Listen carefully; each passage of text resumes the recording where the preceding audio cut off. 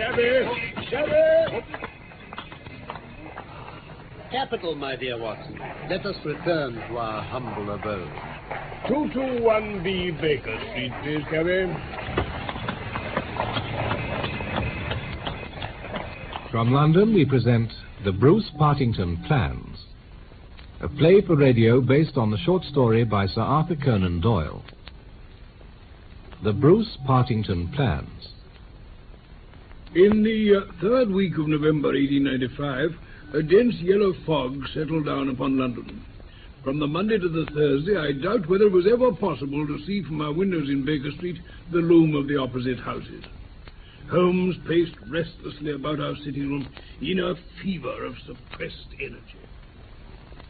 Nothing of interest in the paper, Watson? Well, I told you, Holmes, nothing that would interest you. Then the London criminal is certainly a dull fellow. Look out of this window. Yeah? See how the figures loom up, are dimly seen, and then blend once more into the cloud bank? A thief or murderer could roam London like a tiger in the jungle, unseen until he pounces. Come in. A telegram for you, Mr. Holmes. By Jove, something at last to break the monotony. Thank you, Mrs. Hudson.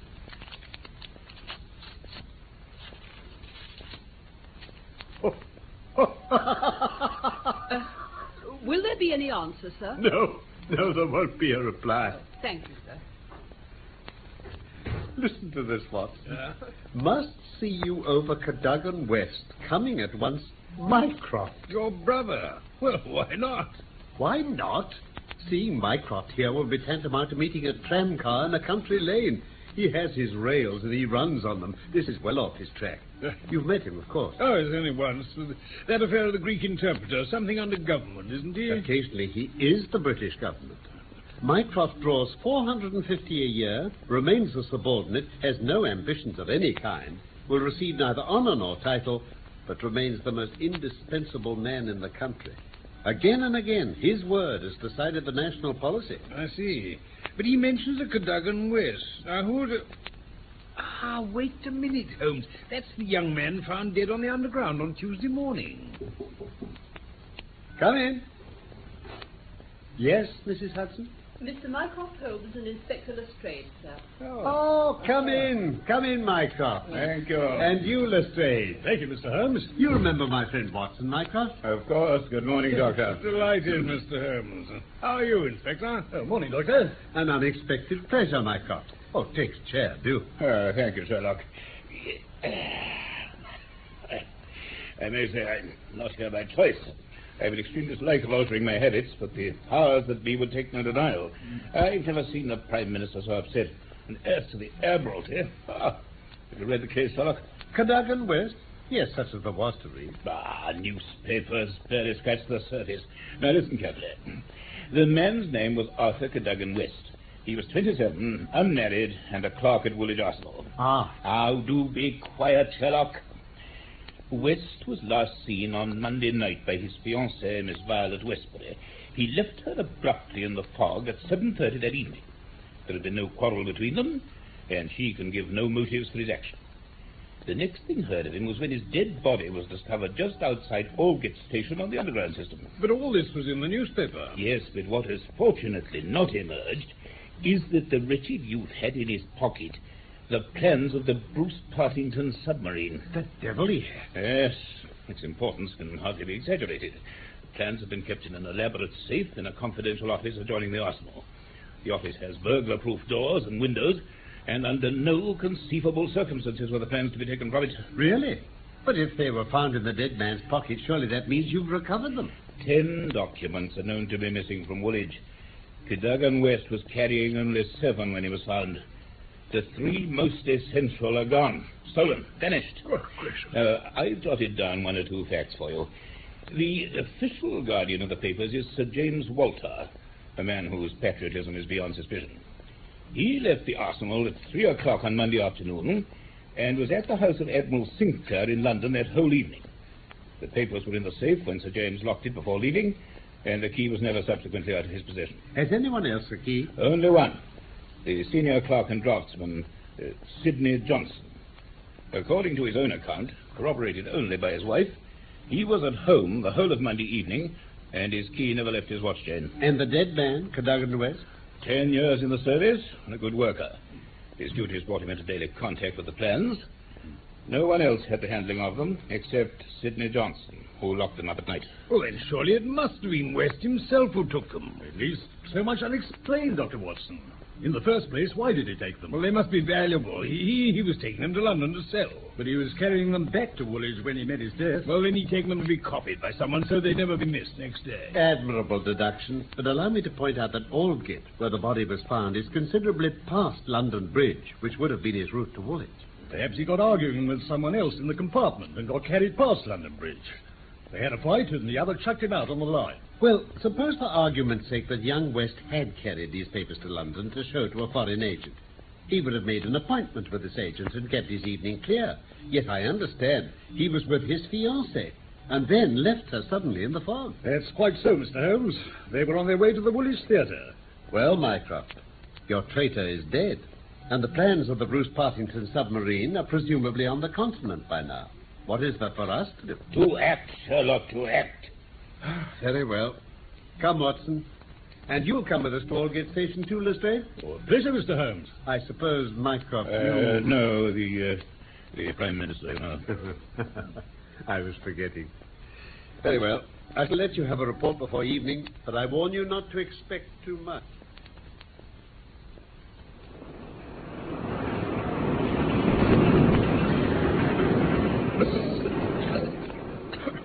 This is just where the body lay. You see, it couldn't have fallen from above. They're blank walls. It could only have come from a train, and so far as we can trace it, that train must have passed about midnight on Monday. You said the trains had been searched for clues. Have any signs of violence come to light? Nothing. Not even a report of a door being found open. Strange. Ah! Holmes, what have you seen? Points!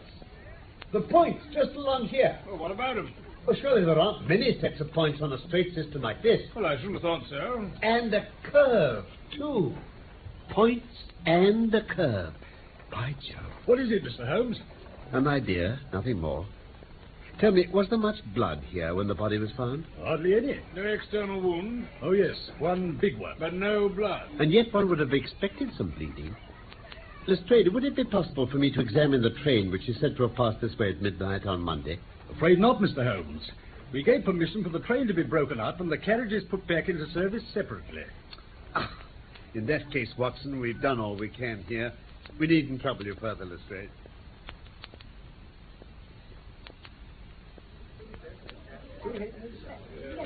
See, some light in the darkness, but it may possibly flicker out.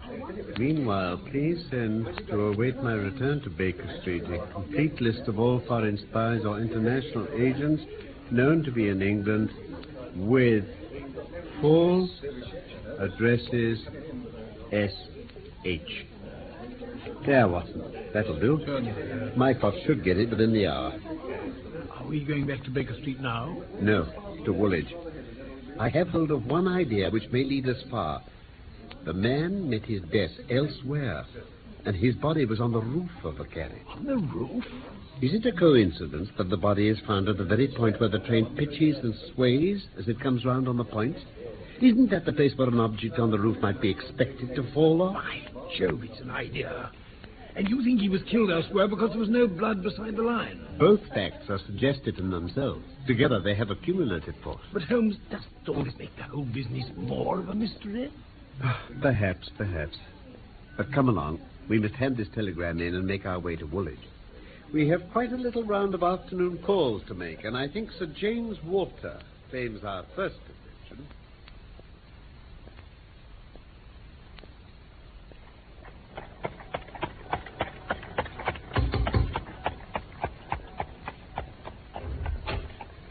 Good afternoon, gentlemen. Good afternoon. We should be grateful if Sir James Walter could spare us a few moments. Sir James, sir? Yes. He passed away this morning, sir. Great heavens. Would you kindly tell me how he died? Perhaps you would care to step in, sir, and see his brother, Colonel Valentine Walter. Yes, we had best do so. It was this horrible scandal, Mr. Holmes. My brother was a man of very sensitive honor. He could not survive such an affair. He was also proud of his department, and this was a crushing blow. It broke his heart. I quite understand, Colonel. We had hoped that he might have been able to tell us something which would have helped to clear the matter up. I assure you it was as much a mystery to him as it is to all of us. Can you throw any new light on this affair yourself, Colonel? I only know what I've read or heard. My brother had no doubt that Cadogan West was guilty, and neither have I. And now, gentlemen, I have no desire to be discourteous, but you will appreciate that I have many matters to attend to.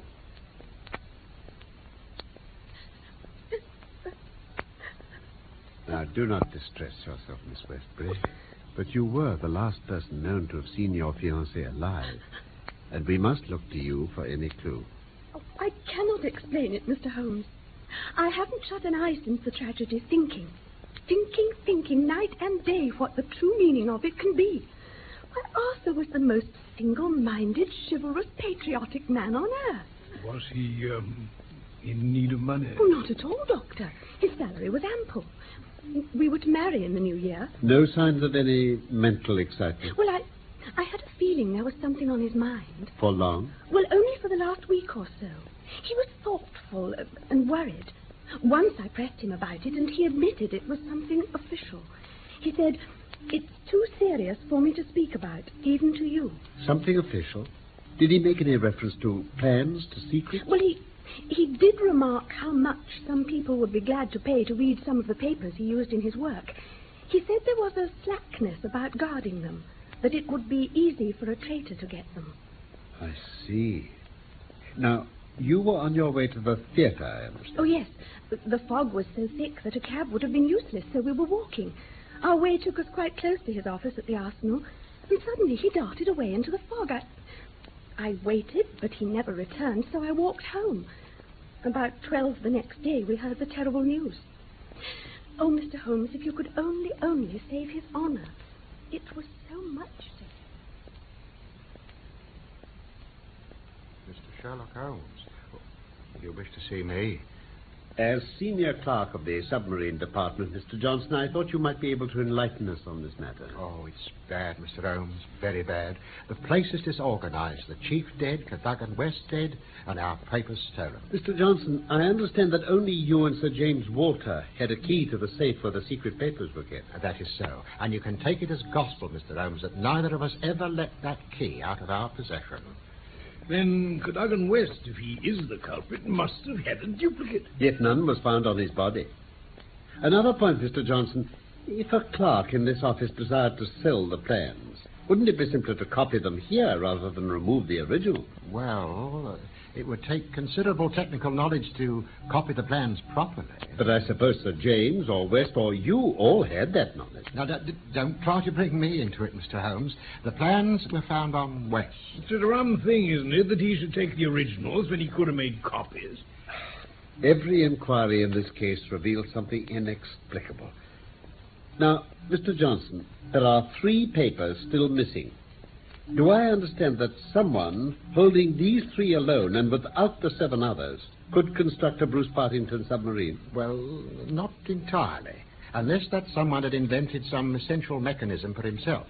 But he'd be able to overcome the difficulty in time. So the missing drawings are the 3 most important? Oh, undoubtedly. I reported to that effect to the Admiralty today.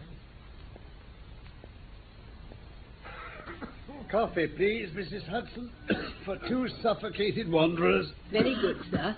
The fog is still as bad, then? As dense as ever. Oh, here's an urgent message brought by hand a few minutes ago, sir. Oh, thank you. I'll fetch the coffee directly. This investigation is like a fog itself. Every few paces forward reveals a fresh obstacle ahead.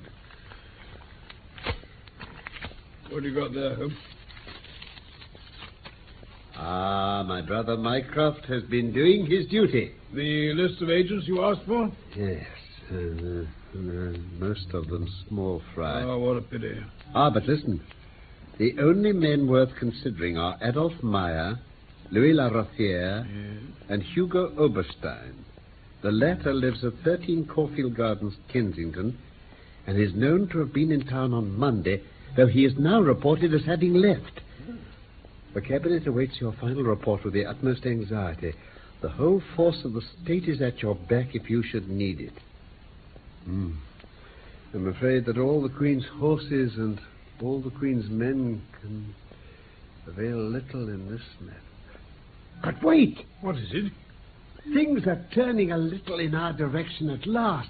Watson, I do honestly believe we're going to pull it off after all. Well, I don't pretend to follow you, Holmes. I'm going out now. Oh, but why... Oh, no, it's only a reconnaissance. Oh. I shan't do anything serious without my trusted comrade and biographer at my elbow. Thank you. Now, stay here, and the odds are that you'll see me again in an hour or two. If time hangs heavy, get foolscap and pen, and begin your narrative of how we saved the state. All that long November evening I waited, filled with impatience for his return. At last, shortly after 9 o'clock, there arrived a messenger with a note which said, "Am dining at Goldini's restaurant, Gloucester Road. Please come at once and join me there. Bring with you a jemmy, a dark lantern, a chisel, and a revolver. S.H."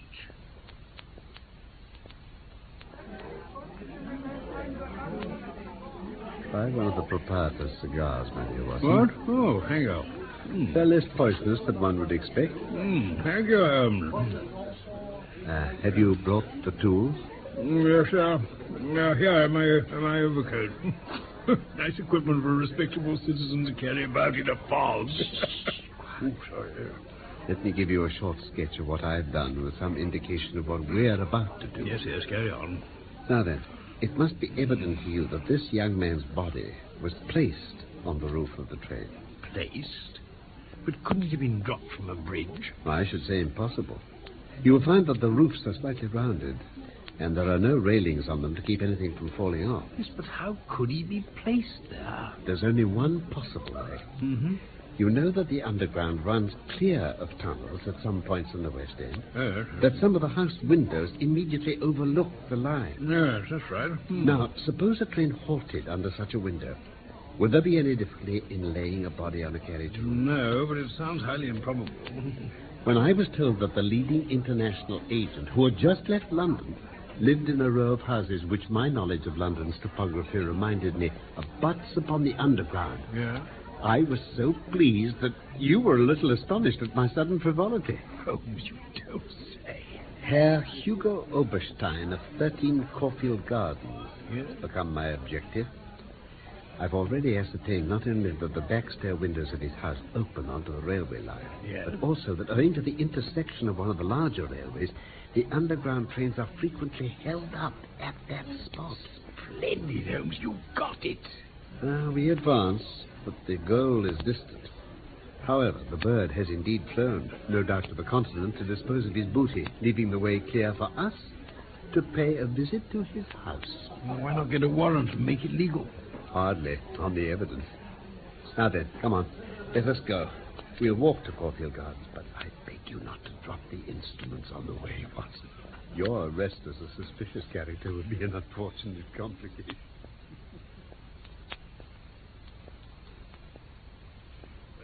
Well, he didn't leave a servant here in his house. Here we are, Watson. This is the window. Yes. Look at these discolorations. Blood, without a doubt. This is where they rested the body. Quickly, a train's coming. Now for a demonstration. Up to the window. Now, see what happens.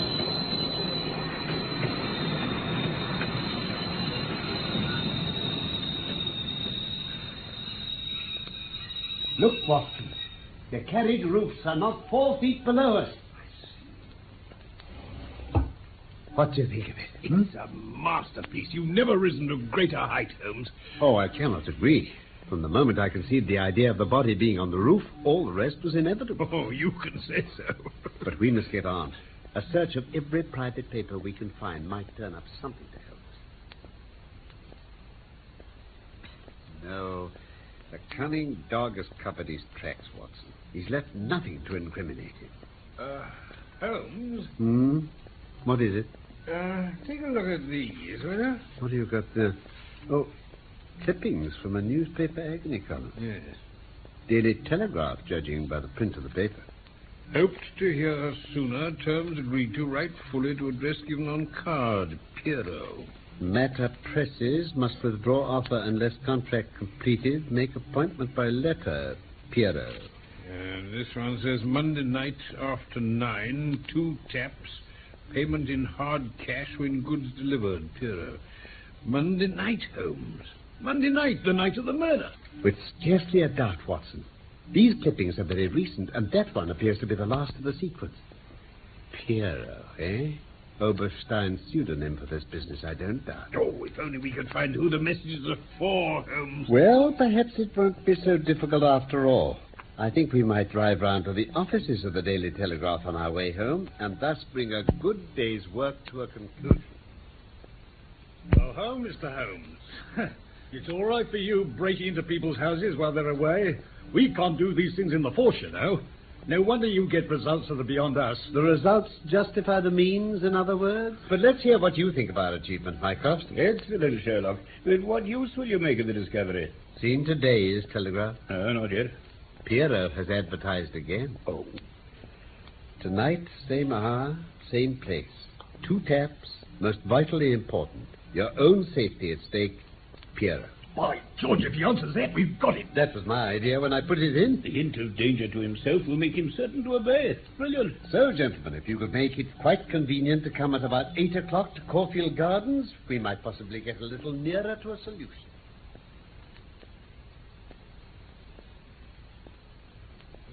Just as well Overstein didn't really decide to come back. We shouldn't have been able to make so free with his house. Keep your voice down, Watson. Yes. Any minute may bring our man. You've been saying that for 3 hours, Mr. Holmes. Something tells me your little scheme's fizzled out. Not at all, Lestrade. I put same hour in the message, but that hour could be anything between 8 and midnight. Well, it's gone 11 now. Shh. There's someone outside the door. I can see his shadow on the glass. All still. Here he comes. Let him in, Watson. Keep in the shadow and say nothing. Very well.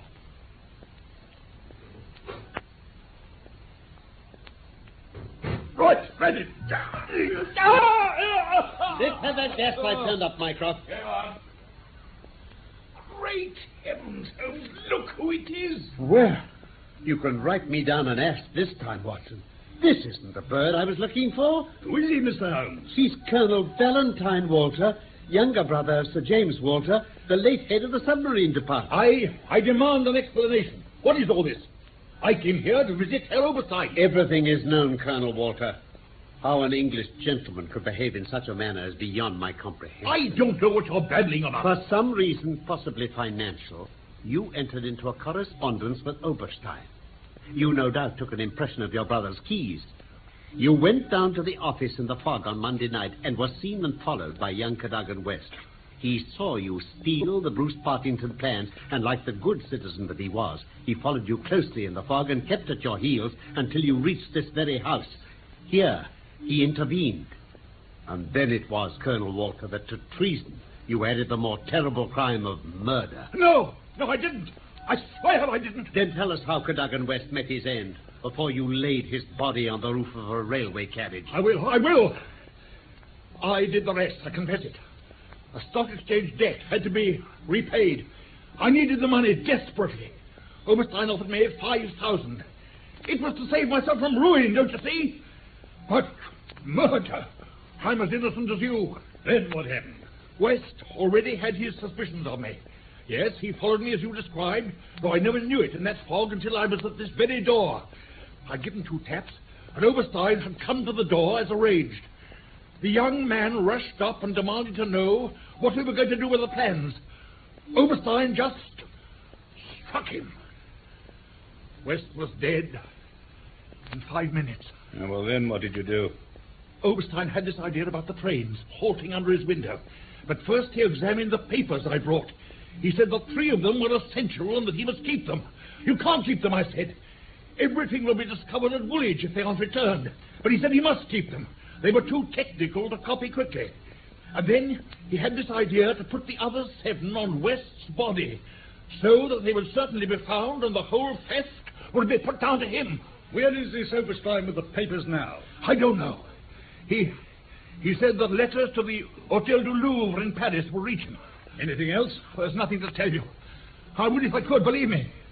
I owe the fellow nothing. He's been my downfall and ruin. Colonel Walter, it is within your power to ease your conscience and perhaps your punishment. It is?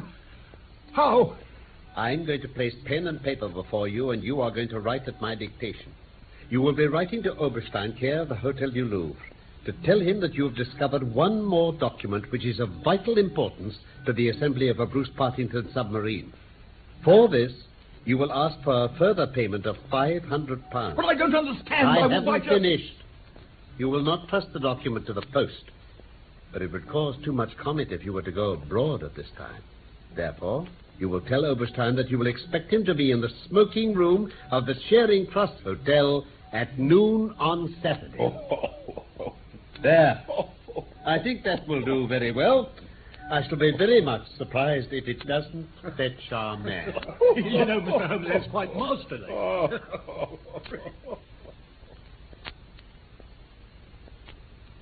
It is a matter of history that Oberstein did come. Eager to complete the coup of a lifetime, he fell into the trap and was safely engulfed for 15 years in a British prison. In his trunk were found the invaluable Bruce Partington plans. Some weeks afterwards, I learned that Holmes had spent a day at Windsor, whence he returned with a remarkably fine emerald type-in. When I asked him if he'd bought it, he answered that it was a present from a certain gracious lady in whose interests he had once been fortunate enough to carry out a small commission. That was The Bruce Partington Plans by Michael Hardwick, based on the short story by Sir Arthur Conan Doyle. Sherlock Holmes was played by Carlton Hobbs and Dr. Watson by Norman Shelley. Production for the BBC was by Graham Gall.